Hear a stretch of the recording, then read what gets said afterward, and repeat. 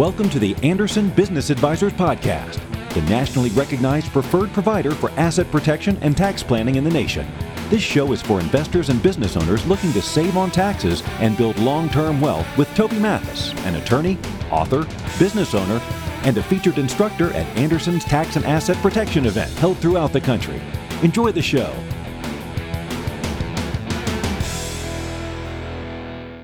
Bringing tax knowledge to the masses, we are going to answer your tax questions live today. Then hopefully there's a bunch of you out there, and hopefully we're able to answer all of your questions. Speaking of answering questions, there we go. I just made my screen show the right thing. All right, you can ask questions via the chat. You can ask questions via email. Somebody says it's also Taco Tuesday in our neck of the woods. Hopefully we get Taco Tuesday here tonight. All right, so we have a chat feature where we have a bunch of wonderful accountants and tax attorneys that will be answering your questions.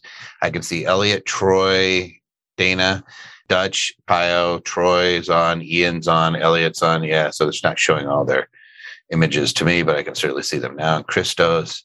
So you guys have a whole bunch of accountants on that are helping you.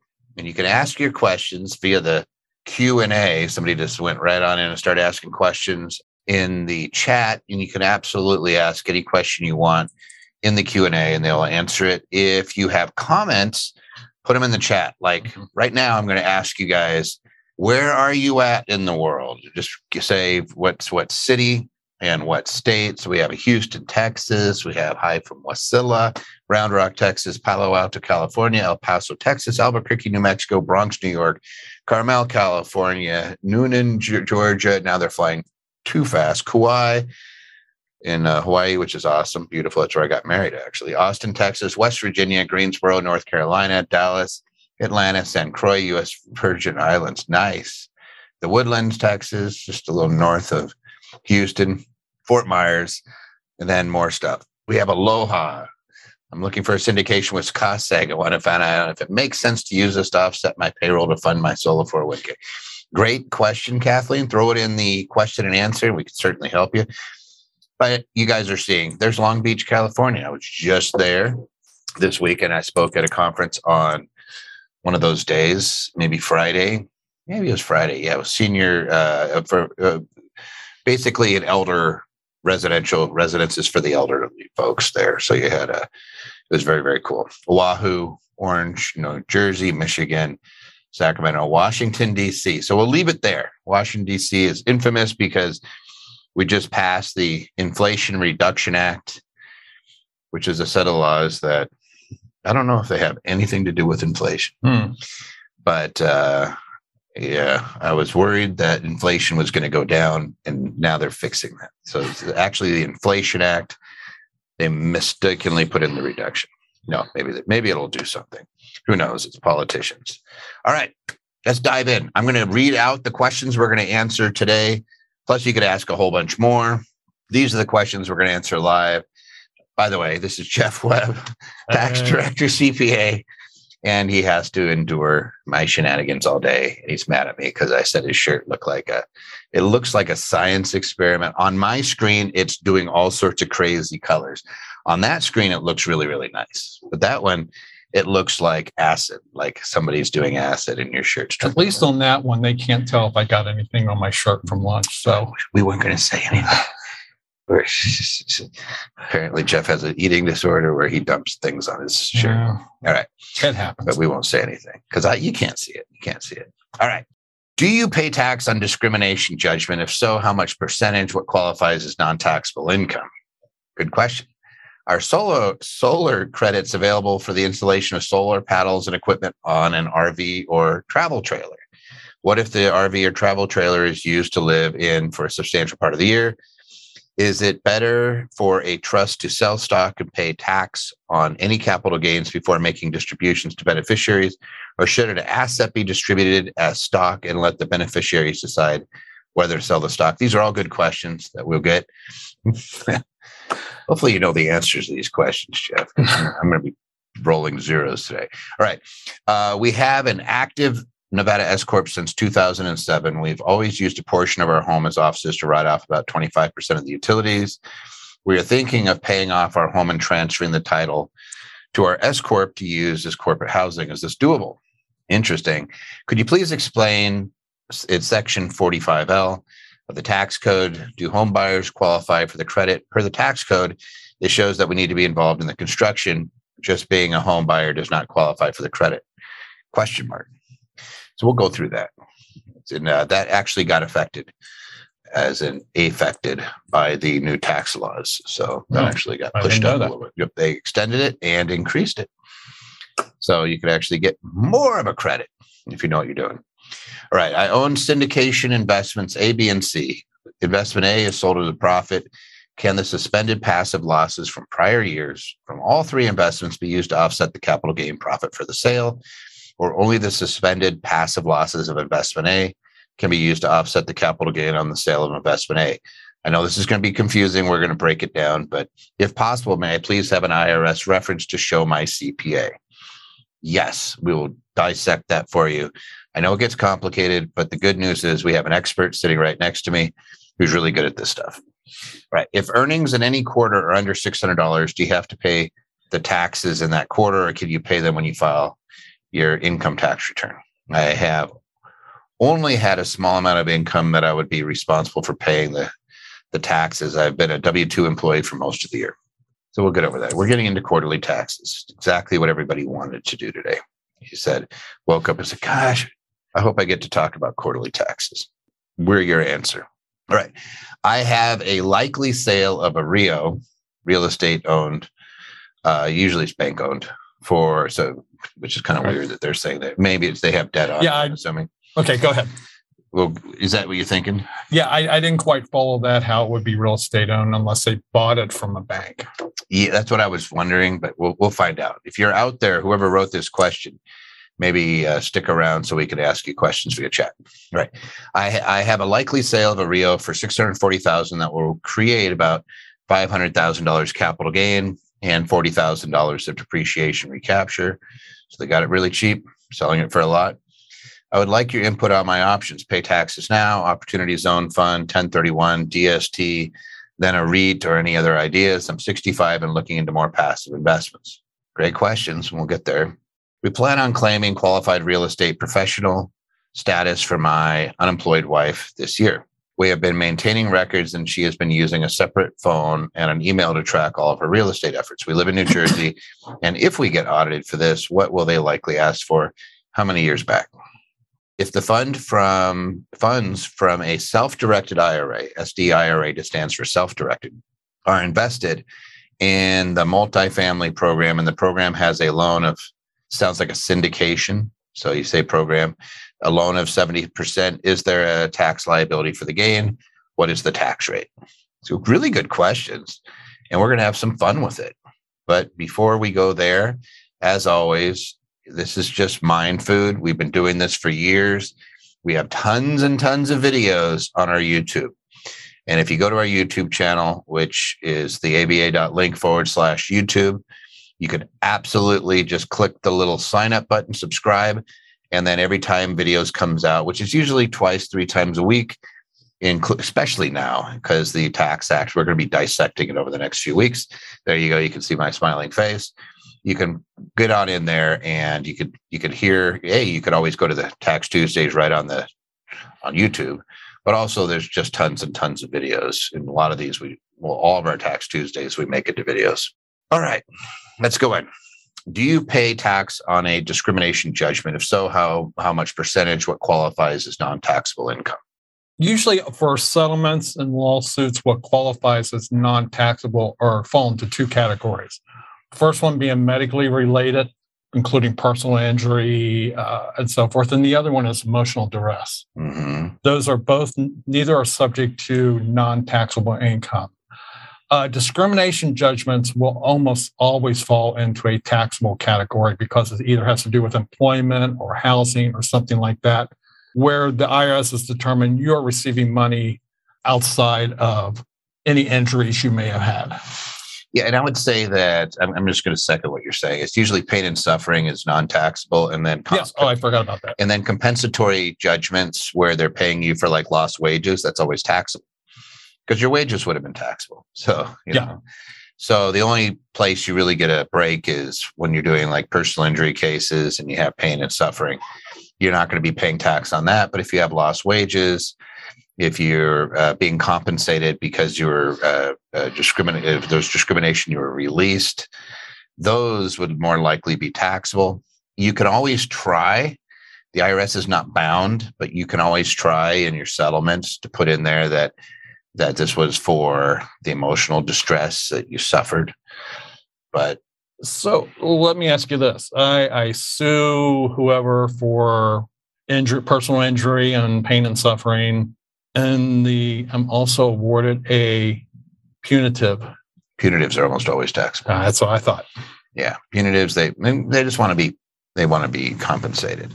Let's see. We usually have a good lawyer or two out there. What do you guys do when you're doing? Do we have any PI lawyers in the audience right now? And then how do you guys usually spell it out? What do you guys usually tell your clients? There's almost always one or two floating around out there, even though we harass them. We love them. What do you guys do? Do you guys do anything as a matter of course in your settlements? We'll just see if anybody responds. If you are a personal injury attorney, which we may not make them feel very welcome here, Jeff. This is only tax. We're not doing the asset protection stuff, but it doesn't appear anybody is doing that. The other thing I see, Toby, is when you do have a taxable settlement, and of course, some part of that is going to go to your attorney, is it seems to depend on what circuit you're in on how that gets treated. Like some circuits say that, oh, that's not income to you if the attorney received it. And others say, no, it is income to you. It's all when the attorney receives it, it's always going to be income that you paid to the attorney. Almost always. They're going to try to play games with it. It's not a circuit issue. It's the IRS. And it goes down to miscellaneous itemized deductions. We don't have them anymore. So when you pay the lawyer, it's not going to be. So if I get $100,000 settlement, 30 of that goes to the IRS or my attorney, I'm going to be taxed on the whole $100,000. Yes, and that's the problem, especially with personal injury right now, where the percentage that you're paying the lawyer can be as high as 50%. So you do get some monies to cover some of your medical expenses and things like that, and you're paying the lawyer, and you're going to have a little bit of money left over. Then you realize you're paying a big tax bill on top of it, and that's happened to a few people. So I know that there's attorneys trying to get around it, but again, the IRS is not bound by your agreements that you enter into with clients. And what they're going to say was this compensation for services rendered, and if so, they're going to say, well, then you paid it to the client.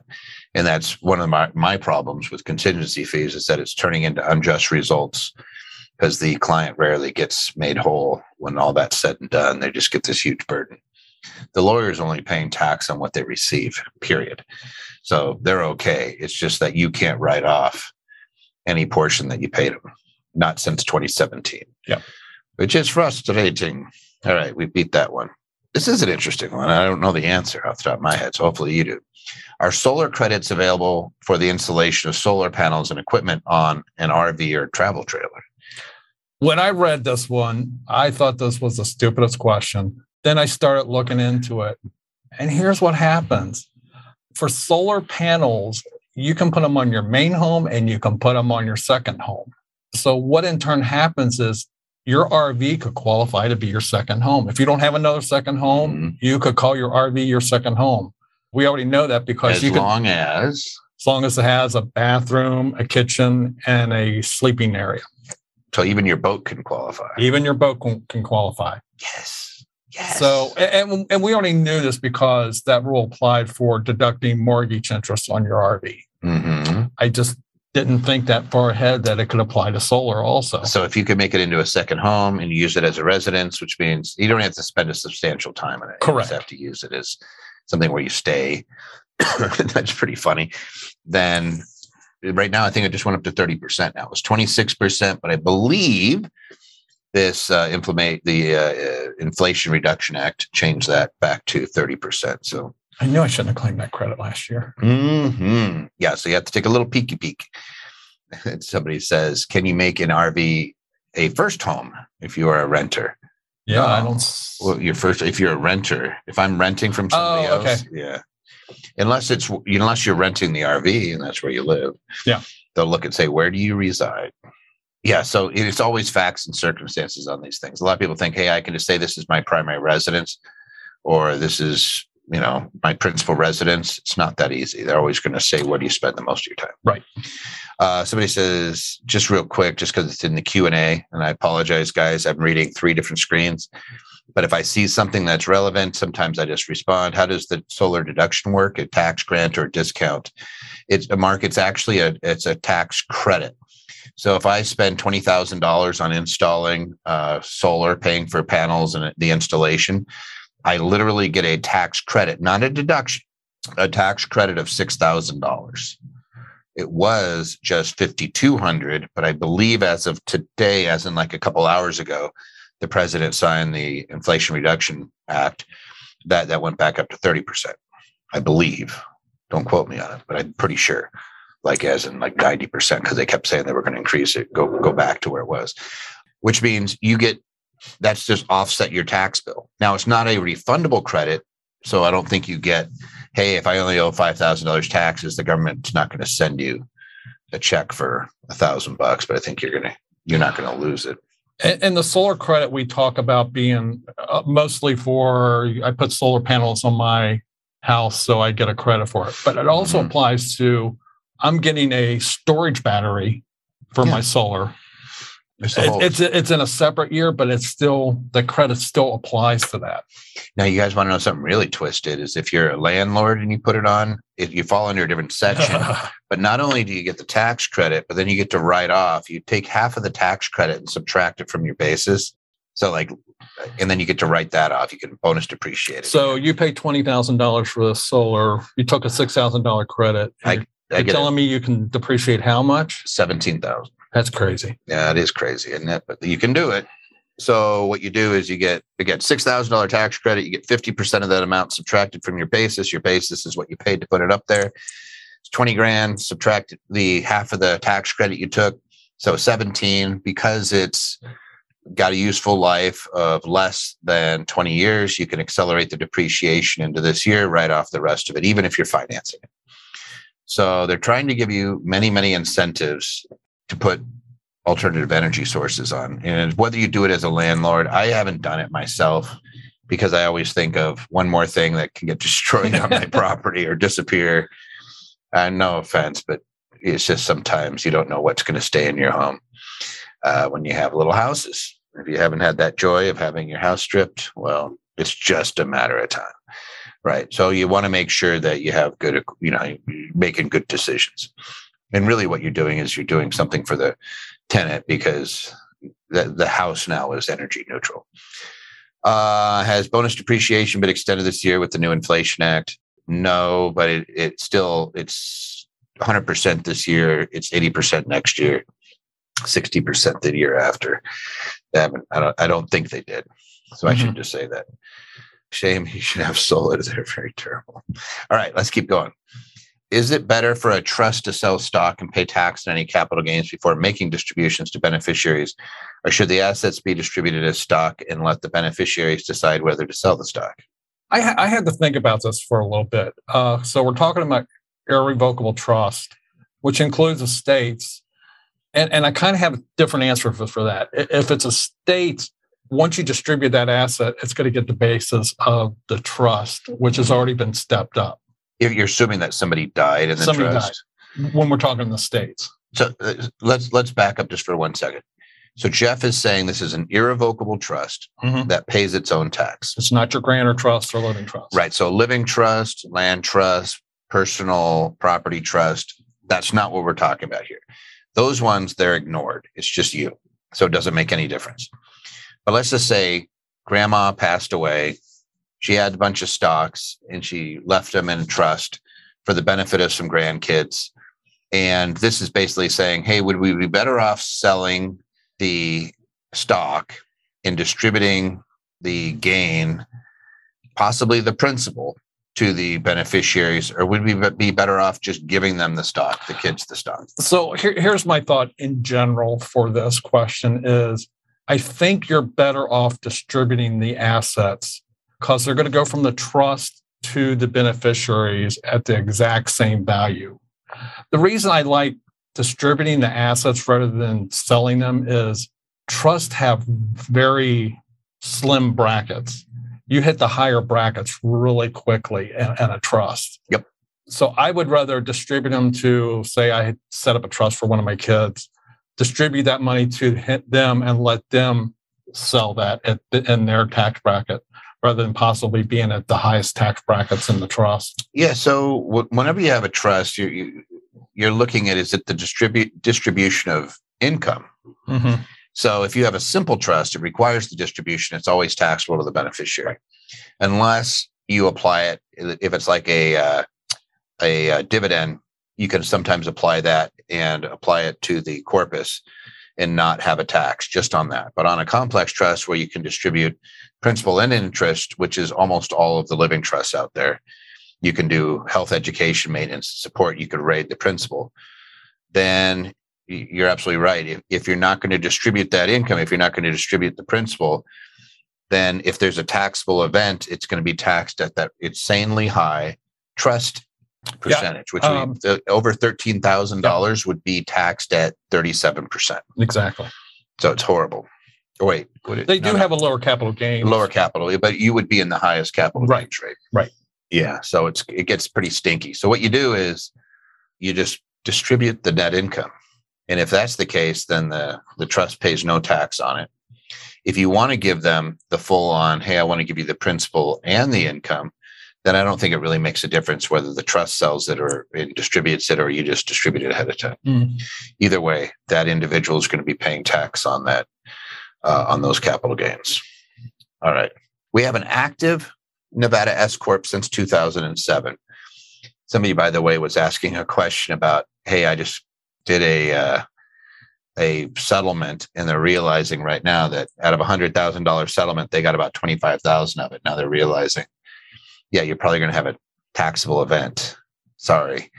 Some of it's going to the medical provider. I don't know how that works. I forget whether you're having to deduct the medical expense. I don't think so on that particular situation, but it depends on your settlement. Oh, I see what you're saying. But yeah, I think that you do have a taxable event, even on the lawyer getting paid. Again, I did a video on this once before. I may dig back into it just because there's people trying to find workarounds and it's not good. Not good. All right. So we have had an active S Corp since 2007. We've always used a portion of our home as offices and write off about 25% of the utilities. That sounds like it's an administrative office in the home. This is different than a home office that you do if you were a sole proprietor. So do not confuse these two things. The company is reimbursing you for the use of your home. You do not have to recognize that as income. And it does pay everything from utilities to cleaners to property taxes and everything. And so it sounds like they're using a portion of their house, a significant portion of their house, at least a quarter of it, and they're reimbursing themselves for that. We are thinking of paying off our home and transferring the title to our S Corp to use as corporate housing. Is this doable, Jeff? I would not just transfer the title to start with. I would probably sell it to my S corporation. For one reason, to use my 121 exclusion if I've lived there 2 out of the last 5 years. Mm-hmm. But the other thing that I keep thinking about is we're calling it a corporate housing, and I'm not sure what that means in this situation. Because normally once you transfer title to another entity, you can't live there anymore. Yep. Or if you do, you're being taxed on the fair market value of the lease back to you. So I don't think I'd be doing that. I'm not a big fan of having corporations own property anyway, because you can be in a situation where you have the gain stuck in there, mm-hmm. and you distribute it out to yourself. You could get, end up with a actually treated as wages to you. Yeah, I think the only reason I would do this is if I wanted it to become investment housing, whereas I'm renting out to people that I don't, unrelated parties. Yeah, what you can do is sometimes if you're going to, you do that. The only time I'm ever going to really transfer a house to an S Corp is if I sell it to the S Corp mm-hmm. to take advantage of Jeff's talking about 121 exclusion. That's called the the capital gain exclusion on the sale of a principal residence that you lived in 2 of the last 5 years. If you know you're going to keep it as a rental property, then, and you have all this gain and you're going to lose that step up, what you do is you sell it to an S Corp on an installment note, elect out of the installment category. It makes all of that income taxable in the year you sell it. You use up your $500,000 if you're married capital gain exclusion, so you pay no tax. Now you have a nice high basis. S Corp owns it, you rent it, and you just did yourself a huge favor. Yep. If you're not doing that, then I would say do not transfer this puppy into an S Corp. You're living there. There's always going to be a taxable event for your living there. And don't use it as corporate housing. There's no such thing. That's a term used when somebody's providing you with the benefit and the corporation owns it.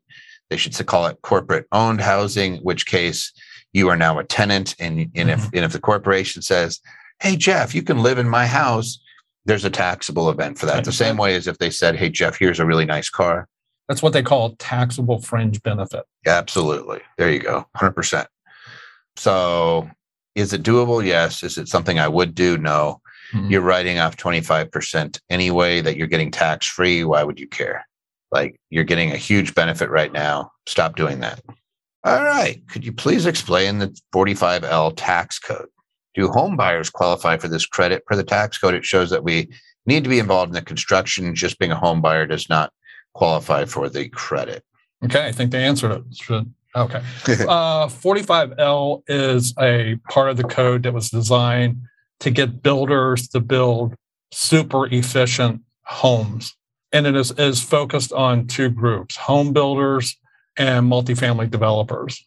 I don't even think it applies to commercial property, correct? No, it's. I believe it's going to be residential property that meets. I think there's 3 different levels that you can meet. And I know that under the new tax act, under the Inflation Reduction Act, that there's new categories. So the credit used to be $2,000 per dwelling unit. So if I build a 4-family home that meets 45L, then I could get an $8,000 credit. Correct. But you can do it even if you don't build it, if you substantially improve it. Oh, yes. Okay. So you could actually gut it. We were just dealing with this yesterday in a 300-unit apartment building. And they gutted the place, had no idea that the credits were floating around out there. And they did put in most tax efficient or energy efficient, everything from appliances to the windows to you name it. And they were looking at it going, what do we get? Well, it looks like they're going to get about $2,000 per unit tax credit. And so 300 units at $600,000 is pretty good. I'll take that action. And again, it's a tax credit, not a deduction. You got it. It's a tax credit, dollar for dollar. It's not a deduction. So it's kind of an overlooked area because they kept letting it expire. When I say they, Congress. So they even let it expire last year, and then they just reawoke it. It's now a $2,500 tax credit at a minimum, going up to $5,000 if I'm not mistaken. But again, that law was just signed a few hours ago.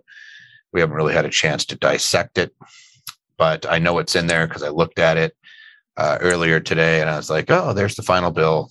And I just typed in 45L. Oh, yep, there it's sitting. We'll see what else they did. I know that they did cars, the 7,500, and they did the tax credit. And there's lots of other energy efficiency stuff that they're throwing in there. So this is the fun one. And I know you enjoy this. Would new construction count? Yes, Tommy. Construction, absolutely. And then remodel where you're doing substantial improvement to the property. Substantial, I believe, is the term they use, that you could qualify. You have to have an engineer look at the property and qualify you for the credit. So you do pay an engineer to come out and say, hey, you made all these things energy efficient. And I believe there's A, B, and C, or 1, 2, and 3. There's like different levels, and you have to hit it. It's not hard to hit the first level to qualify. So it could be pretty beneficial. All right. I own syndication investments A, B, and C. So they own 3 syndications. Investment A is sold at a profit. So they sell their first syndication and they make money. Can the suspended passive losses from prior years of all 3 investments be used to offset the gain of this sale? So I'm just going to say timeout right there. Let's set the table on this. They own 3 investments. It sounds like real estate. And in real estate, we like to accelerate depreciation, especially if you're in charge of the project. If you're one of the general partners, or you're a real estate professional, or you just want lots and lots of passive loss, you can accelerate and then end up with this big passive loss. If you're an investor, chances are you can't use that passive loss on anything because you don't have a bunch of other passive income. So you're sitting there going, crap. And you're not a real estate professional, so you can't write it off against your other income. So you end up carrying forward passive losses. So that's what they're talking about when they say we have suspended passive losses from prior years on all three investments. So it's probably something like apartment complexes, medical facilities, surgical centers, you name it, warehousing, whatever. And they have these losses that are floating. And now they just sold one at a gain. What does it do to that passive loss that they've been carrying forward on A, B, and C? So there's 3 units. They just sold one. What happens to that passive loss? So, like Toby said, we have passive losses in A, we have passive losses in B, and passive losses in C. So we sell investment A. We know they're not real estate professionals because they have passive losses. Yep. First thing that happens is, as soon as they sell investment A, all the passive losses under A become non-passive. They're freed up. They can be used. What the regs say is any gain from the sale of investment A takes on the same character as it was when it was an investment, meaning the gain is passive. And if you're having a hard time wrapping your head around that, I understand. It's the one time we talk about a passive gain. And why that's important is that passive gain can be used to offset other passive losses. So I freed up my passive losses in A.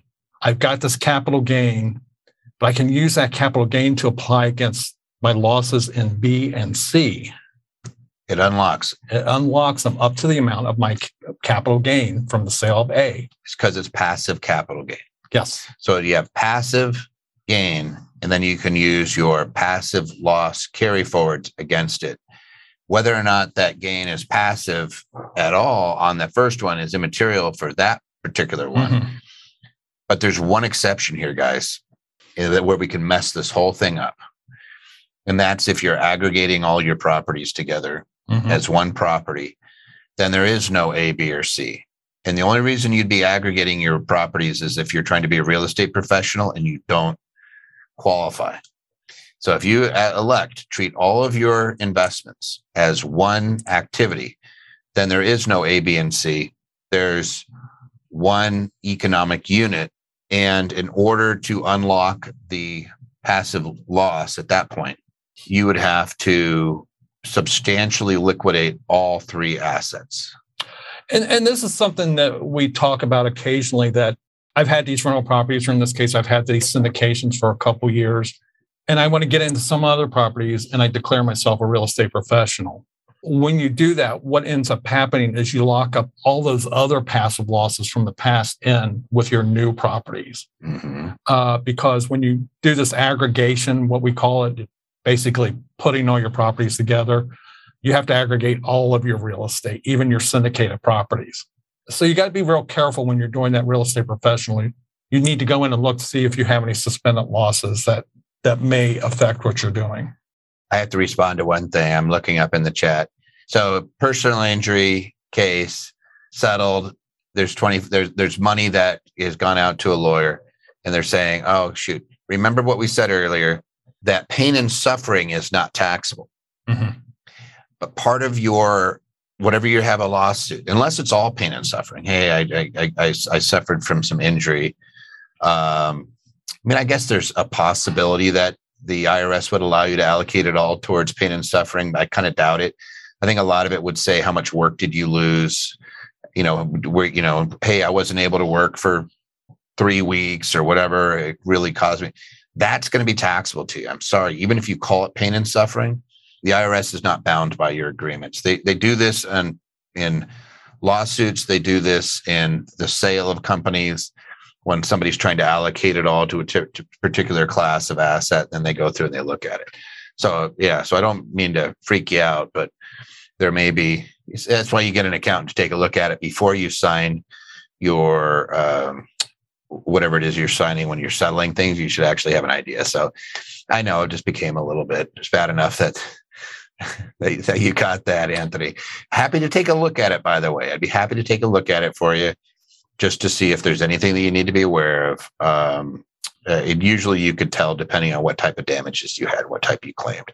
I'd probably be able to tell just off of a demand letter is what your guy's looking for. We're not trying to create more pain and suffering. No, it just, gosh, they get kicked in the shin. I mean, out here, these people, they go for large amounts. And again, most of it ends up actually being in a taxable category from my experience. And the IRS is going to certainly argue that. Hopefully you never get audited. Hopefully you're able to get made whole and you're able to get a good settlement. But boy, the attorneys take a big chunk.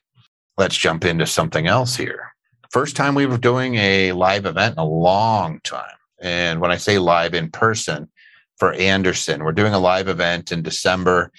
It's actually going to have an extra day.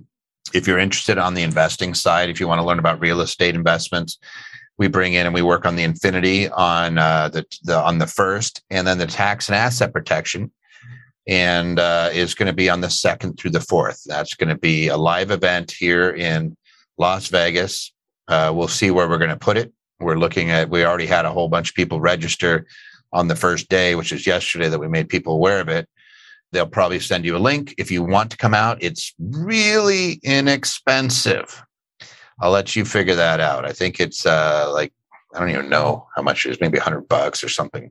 It's pretty low. I'll let you guys look. And there's 3 different levels. If you're titanium, I know there's no cost. If you're platinum, there's a small cost. And if you're not a client, there's a small cost. You just reach on out and we'll make sure that we take care of you. If you can't wait till December and you're willing to do the online stuff, apparently you are, because you're on a Tax Tuesday. We do a tax and asset protection event about every other weekend. And Clint does a fantastic job on the asset protection, and I do the tax. So, hey, Patty, you have to tell me what the costs are. Tell everybody what the costs are. I don't know what the costs are. I know that it's something. Somebody says the platinum cost was $199. It might be. It's pretty low. But you get to come to Vegas, you get to hang out, and we'll all get together and start doing these wonderful live events again, which we used to do all the time. And then COVID came along. So we'll get back out there, keep doing them. First thing I thought was hang out in Vegas in December when it might be cold where you live. Yeah, coming out to Vegas. We do get a little chilly here, but it's sunny. And the casinos will keep you warm. They're really good hot. If you've done cost segregation analysis on new construction, would that analysis qualify for the 45L? A little bit different. So pre-registration is $199, discounted from $599. All right. Is that for the regular pricing, Patty, or what if somebody's platinum? Is that it? So that's the regular. Do they get a special if they're titanium? So yes, you have to walk me through this. I'm dense, so I know that they'll give you a really good one. And do you have a group discount on a hotel? I imagine we will once we figure out where we're going to put it. I know they have a few venues right now. It just depends on how many people pre-register. If it's 400 people, we're in one facility. If it's 200 or less, then it's someplace else.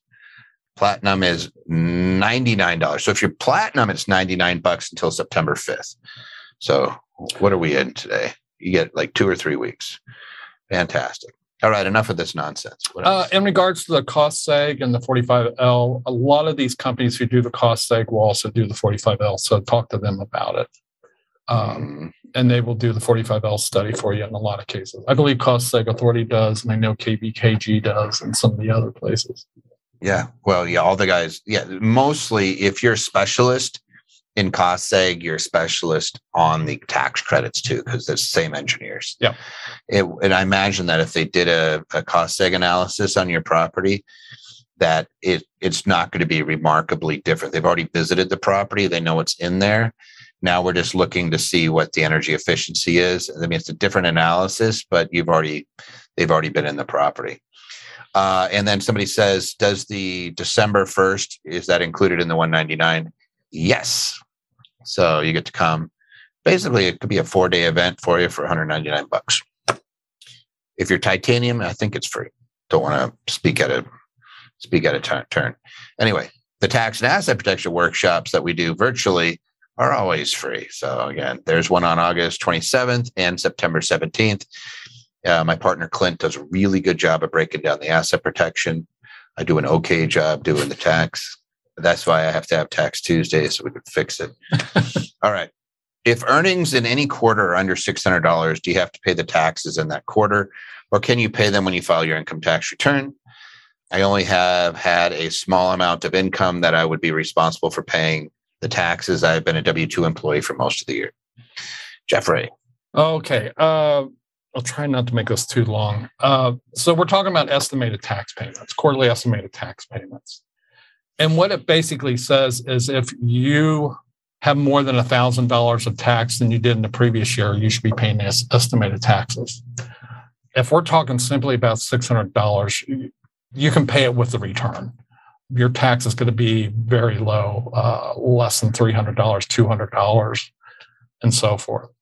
Many people decide not to pay the estimates, and they're just going to pay on April 15th, and they're willing to pay that estimated tax penalty. It's not really substantial. But if you're not doing any quarterly taxes unless you really expect to have a tax bill of more than $1,000, right? Correct. So you'd have to have $15,000-$20,000 worth of income because you have $12,000 right off the standard deduction. So, and here's what I do in that case: if I'm working my same W-2 job, but now I have $20,000, I'm making estimated payments just so I can get the money paid in, and I don't forget about it, and I get to the end of the year and I don't have that money. That's because you're an accountant. But let's talk about real people. Okay, Tony. Because I'm one of those annoying real people that doesn't like to pay in. Do I have to pay in? Like if I know I'm on my business, I'm probably not going to owe anything. Well, let's talk about safe harbor first. If I pay in enough tax, say through W-2 withholding, as I owed in the previous year, you don't have to worry about it. You don't have to worry about it. Wait, time out. I know where you're going with this. Right. So if you are here, this person is, and they're worried about quarterlies, I would say stop worrying because it has nothing to do with $600. That's whether or not somebody has to 1099 you. Yeah. What we care about is, are you going to owe money of at least $1,000? If you pay the same amount that you paid last year and you don't expect to owe anything else, the answer is no, you don't have to do quarterlies, right? Right. But if you're Jeff and you have a side gig and you're going to make an extra 20 grand and you know that you're in the 24% tax bracket and you're going to owe about 5 grand, as long as you paid at least 100% of what you paid last year, you still don't have a penalty on it, right? Right. Might you have interest or no? No, you wouldn't even have interest. You just owe the tax and you would pay it in the first quarter. Right. So then we get to April 15th. And then you have to pay in everything you owe. Yeah. So the answer is you should probably talk to somebody. Just an email, give us the facts, and let somebody who's looking at your scenario give you a response. If you're platinum, it's free. Otherwise, you'd have to be a tax client. But you could always reach out. Like we'll answer this type of stuff all day long. I wouldn't be worrying about it if I'm you, because I'm looking at it saying, hey, earnings, you'd have to have a lot of earnings in order to make it taxable. And as long as you're paying what you did last year, who cares? You're not going to get hit with any penalty. You might have to owe something. Somebody said, hey, Toby, I think they were yelling at Patty. The Live 22 is for everybody. If you're a platinum, I think they have a special link for the platinum. So if you're platinum, just ask Patty in the chat for the link. I think it's Live 22 Platinum. Knowing my crew, that's probably what they'll do. And boom. And here's an interesting question. Does paying quarterly taxes reduce your chance of audit? No, it has nothing to do with that. Yeah. All right. I have a likely sale of a REO, real estate owned. Usually that means by a bank, but it sounds like it's them. Maybe they bought the mortgage. Maybe they bought a foreclosure, whatever, for $640,000 that will create about $500,000. And they have $40,000 of depreciation recaptured. I would like your input on my options. Pay taxes now, Opportunity Zone Fund, 1031, Deferred Sales Trust, then a REIT, or any other ideas. I'm 65. I'm looking for more passive investments. So I'm going to base my answer on your very last sentence that you're looking for more passive investments. Frankly, I'm not a huge fan of the qualified opportunity zones, especially as I get older. It's going to defer until 2026. Yeah. Big whoop. And I got to throw more money at it. I do like the 1031, but actually at this point, if I want more passive investments and want to have to do less work on them, I'm doing that DST to a REIT, whatever we call them, the REIT. A REIT, Real Estate Investment Trust. I kind of feel like that's my go-to, and for a couple reasons. Are you doing a deferred sales trust? No, or Delaware Statutory Trust. And then can you do a publicly traded REIT with those? Yeah. So I could actually sell my property to the REIT in exchange, get a share of that REIT's entire portfolio.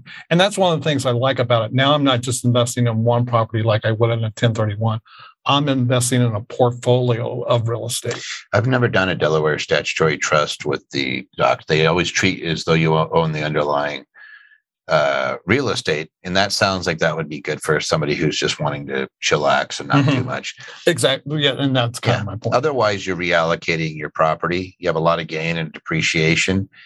And you're old enough to where you might be thinking, hey, if I, what do I want to do? I just want income out of it. You might 1031 it into income producing properties, and you don't have to buy just one property. You can buy 4 or 5 properties with that much, depending on which area of the country. But you might be going into, where we invest in North Carolina, Kansas City, Ohio, Indiana, or Indianapolis, and some of these other pockets where you can go in and buy houses that are still pretty inexpensive and have nice cap rates. You could do that. So you could do a 1031, or like Jeff said, a Delaware Statutory Trust. But I don't know anybody that I could recommend that do DSTs. No, I don't either. You just have to talk to your 1031 exchange facilitator and see if they're tied in with the DST. Some of those make me a little bit nervous because I'm losing control. So say la vie, you might not particularly care. Yeah, you can kind of accomplish the same thing with a 1031 and multiple properties and just find a really good property manager. Yeah. And somebody that says, I just want to chillax and collect passive income via short-term rental and MTR, whatever it is. I don't know what MTR is. I'd have to Google it, but I'm sure it's something that I should know. But yeah, you're just sitting back, letting stuff comes in. Short-term rentals, a little more work than I like. I've had both. Boy, people are killing it in Airbnb, but to me, it's always, there's a lot of work. Can I throw up a word of caution about the short-term rentals? When you're considering buying a property for a short-term rental, please make sure that you can actually do the short-term rental. We have somebody who did one, bought a property, and the HOA said no. No. Yep. A lot of HOAs and states and cities. Like here, we had a restriction. Now they're doing like a lottery to let you be in the short-term rental game. But you do want to make sure that you can actually use it for your reason. But most HOAs, you can't do 30 days or less. It doesn't mean people don't do it and then they get fined and then they get into a battle with an HOA. You're going to lose that battle. Sorry. You walked in, you signed an agreement, you bought a property subject to the HOA. Even if you didn't read it, the courts are they're not really forgiving on that. A lot of HOAs are willing to throw a lot of money at minute matters. So, yeah. But here's one thing. I'm just going to say this. Of all the strategies that you could use for a high income person, like if I am a doctor, dentist, lawyer, accountant, consultant, your sales manager, somebody who's making good money and it's active money, one of the few ways where you can take an immediate deduction against it is you buy a short-term rental and accelerate the depreciation into that year. You got to self-manage it for that first. It could be like if we bought it now, we closed in September, you're managing it yourself to the end of the year, but you could accelerate that depreciation and take a huge deduction that will offset your W-2 income. You don't have to be a real estate professional if you're doing short-term rental. It's one of those areas where I always look at it going, man, buy something that's an Airbnb, use it that way for the first year, and then make it into a long-term rental afterwards. Somebody did say Four Springs Capital for DST to REIT. So somebody's there is already throwing something up. We make no recommendations, but if somebody's willing to share that, merrily, we will share that with everybody else. So I don't know Four Springs Capital, but you could absolutely look at them. At least one person is saying they're good. All right. Did we already hit that? Yes. No. We plan on claiming qualified real estate professional status for my unemployed wife this year. Well, she's not unemployed. She's a real estate professional. It's the first thing we're going to do, tweak your nose a little bit, right? We have been maintaining records, and she's been using a separate phone and an email to track her real estate efforts. We live in New Jersey, and if we get audited for this, what will they likely ask for? How many years back? Forget about the phone and its deductibility and the email. What you really need to keep is good logs of your time, her time spent, to meet the various tests for real estate professional. We're talking about 2 tests. The first one, she's unemployed, so she's going to be able to meet more than half her services. But she also has to have 750 hours in real estate activities. Real estate trader business. Trader business. Not even investment activities. You got to be doing something, wholesaling. You got to be managing the properties. You got to be getting your hands dirty on the rehab, at least be present and at least be supervising it. You can't just be driving around looking for properties. That time does not count towards this first prong. And those hours all have to be hers. Now, in the second test, it's are you materially participating in the real estate professional activities? Your rental activities. Your rental activities. Mm-hmm. And those can be both her time and your time that you spend on those rental activities. Yeah, there's 7 tests on that one. I sometimes say 9. I always do weird things with my hands. 7 tests. But the easiest one is if you're self-managing your stuff. Yeah. So if you have your own properties, all they're looking for is logs of time. Technically, there's been cases where they didn't have logs. They weren't kept contemporaneously, and they came in, but they found the person credible. There's also cases where they did not find the individual's record keeping credible because they would say, like, I worked 8 hours this day, and then they could see that after discovery, they found that they were out of the country during that time, and they call a little bit of BS on you.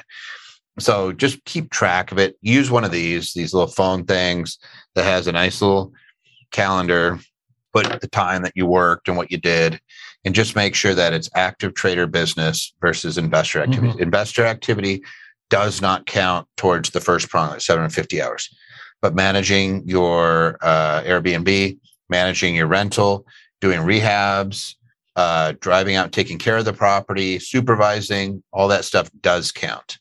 The only time that you will get education included in that is if it's part of your profession. So if you're a realtor and you're doing continuing education, or your construction and you're learning things about part of your trade, then you can add that time in.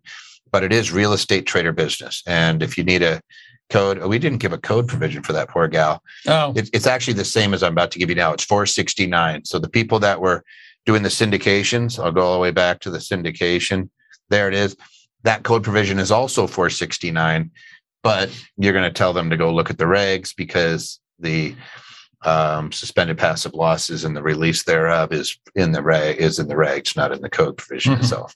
But it's 469 if you want to give that to your accountant. Same thing on this one.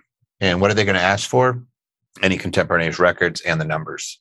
If you are taking your real estate professional and you're accelerating your depreciation, you're going to just have to have your cost seg report, which is engineering study, and the records of your purchase and your records of your improvements to that property. Right. Yeah. It's not horrific, and the chances of you being audited are still fairly limited. And it's not going to be New Jersey that's asking for it. More than likely, it's going to be the feds. So anyway. All right. If funds from a self-directed IRA, this is one of our friends, like IRA Club, Equity Trust, one of these companies that does self-directed IRAs. So this is not your Schwab or anything like that. But let's just say you have a self-directed IRA and you invest in a syndication that's doing multifamily, and that syndication levers up, which they all do, probably about 70%. Is there any tax liability for the gain? And it's not just the gain. We'll say on the income or any profit and on the gain. What say you, Jeff? So this IRA could be subject to UDIF. I always forget what it is, but it has to do with unrelated debt finance income. Okay. So yeah, if you're using debt financing to make money, they're going to say part of that gain or income is disqualified from being tax exempt. And it comes down to simply you're not allowed to leverage your IRAs. So what happens, and please correct me if I'm wrong, if I make $1,000 in income in a year and I have 70% of that is from loan money, 70% of my income is going to be taxed. And it's typically taxed at the highest trust rate. So we're talking about 37%. It's taxed as trust income. So it's very small. Like, again, you're at 37% when you're over 13,000. Right. It's fast and nasty. But what Jeff just said is absolutely 100% correct. The proportion of that revenue that is attributable to the loan is taxable as unrelated debt financed income, and it's taxable at the trust rates, which is, let's just be real, you're going to be at 37% because your income is going to be, you're going to have income too. The other issue on this is it's so easy to avoid. So just be a 401k, self-directed 401k, solo 401k, roll your IRA into your 401k and invest through that, because 401ks are not subject to UDFI. So if you're ever going in, let's just say, here's IRA and here's 401k. Let's say Jeff is the 401k. We go and it's both exempt. We both have $100,000 in our account. We both go up to buy a property. There's properties right next to each other, same builder. We put $100,000 down and we finance $200,000. We're in it for $300,000, and we make, let's just say we make $30,000 a year. In my case, as an IRA, I am going to pay tax on 2/3 of that $30,000. So I'm going to have a taxable event at $20,000. It's going to be taxed at 37%, even though it's in an IRA. In Jeff's case, he's going to pay zero tax. He's going to have zero UDFI. That's the difference. As a IRA, I'm also going to have somebody that signs off on all those documents, the custodian who signs off and signs all this stuff. Jeff gets to do all that on behalf of a solo 401k. So just to put this real simple, if you are investing through your IRAs into syndications, you might want to reconsider repositioning that into a 401k. Somebody says, where does a QRP figure into that? It's a qualified retirement plan. That's a 401k. So a QRP is a 401k and a 401k is a QRP. The only difference is whether or not you have multi-employees or whether you're dealing with a solo. So we want to make sure that you're doing a solo 401k. And Patty is kindly putting out the different links. Sorry if we confused you. For the live event that is going to be held in December, there's 3 links. One for that's just the general public. There's one for platinum and one for titanium. And if you want the discounts, if you're platinum, you just type in the aba.link live 22. Just put in platinum, or you put in titanium if you're titanium. But we do check those. So if you're not one of those and you're trying to get a discount, it's not like you're just going to get the discount. We'll reach out to you. Somebody says, what if I inherit an IRA? Still, it's an IRA. I understand. You're still going to have the UDFI. So that might not be the appropriate vehicle for doing self-directed or doing multifamily where they're levering it up. Just do things that aren't levered. Frankly, I'm not the hugest fan of doing all these syndications inside your retirement plans because there's usually big, huge deductions that are available from those. And as we talked about with the person who was doing 3 syndications, you release those losses and you could use them. The losses are not used at all inside of a retirement plan. I also want to say that for a IRA to invest in a syndication, I believe it has to have at least $1 million in its account. Oh, if it's going to qualify as a accredited investor. Yeah. They can use the individual too. Okay. So if the individual qualifies, then I believe the IRA would too. But I'm not a securities guy. I'm just pretty sure that that's what it was.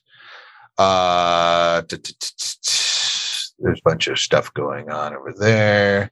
It's live. Yeah, the live event in December, we're not going to be live streaming it. I believe it's just going to be all, again, you can get the extra day. That's also included.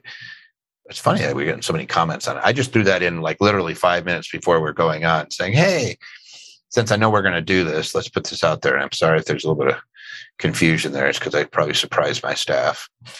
Can you post the tax code that were mentioned tonight? Melva, it's 469. It's 26 USC 469. And then you were looking at 45L, and we were talking about 1031s.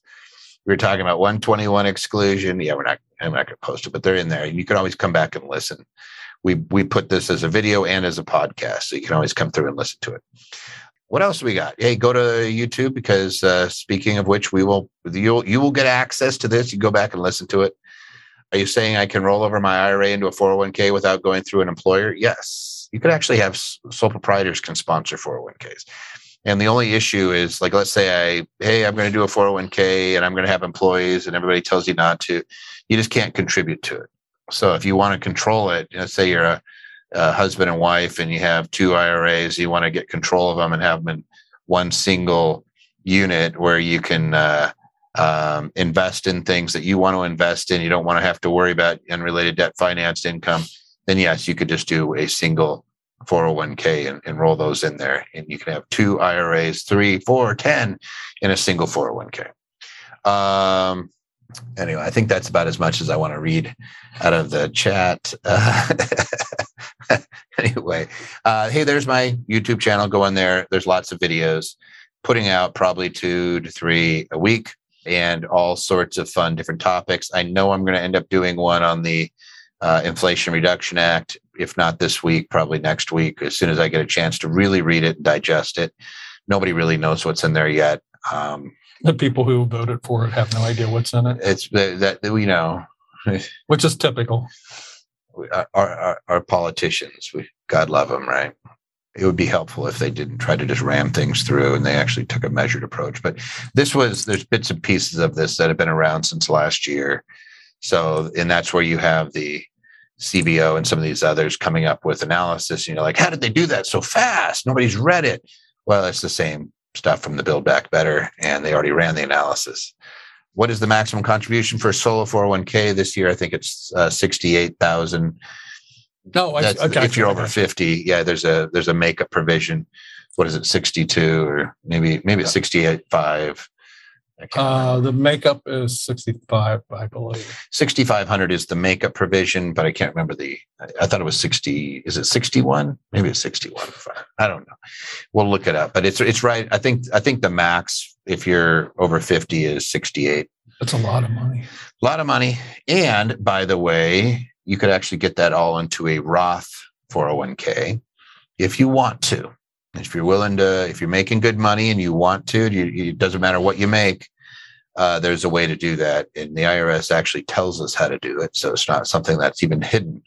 It's, but you do have to follow the rules, and you have to have a solo 401k like Anderson's where you can do in-service distributions, because you got to overfund your employee side, roll it into the IRA, the Roth 401k side, excuse me. So you have basically 3 buckets. Whenever you have a solo, you have your employee contribution, the employer contribution, and you have the Roth component. You're overfunding over here, and you're not taking a deduction because you're rolling it into the Roth component during the year. So you never took a deduction for it. Voila, it's in the Roth 401k, and we love that. And you can jam a ton of money in there if you're doing activities where you're going to make a ton of money. It's great. So something cool.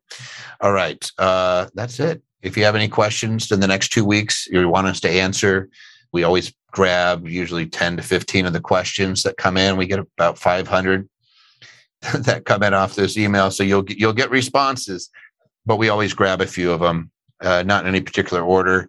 And I'll be honest, I try not to read them before I pick them. I literally just start grabbing them, saying that looks like a good one. That's not 10 pages long. Some of you guys really like to write, but then we just answer them live, and we usually get a good row of questions. You guys are actually always really good about bringing in and asking good stuff. Thank you to Patty, Elliot, Troy, Dana, Ian is probably on there. I already said Elliot. Christos is Dutch. On there. Dutch is on there. Who else is there? Pio's probably out there. Dana. All the folks that are answering the questions, you don't get to see their faces, but they're answering questions in the Q&A the whole time. And by the way, we don't charge for this. So yeah, people say, why do you do that? It's like, because I wish somebody would have done it for me when I was starting. It was such an annoyance to have to book a time with the accountant, and they used to hit me for $300 a meeting. I hated that. So we like to do this. And it's a lot of fun. And you guys all seem to have really cool businesses and investments just by the feedback that we get. So cool. That's it. Anything you want to add? No, sir. All right. We will see you in 2 weeks. In the meantime, you'll get a copy of this. It'll be posted on the YouTube and on our podcast. If you want to go back and listen to anything, and if you ever need a clarification, just reach out to us.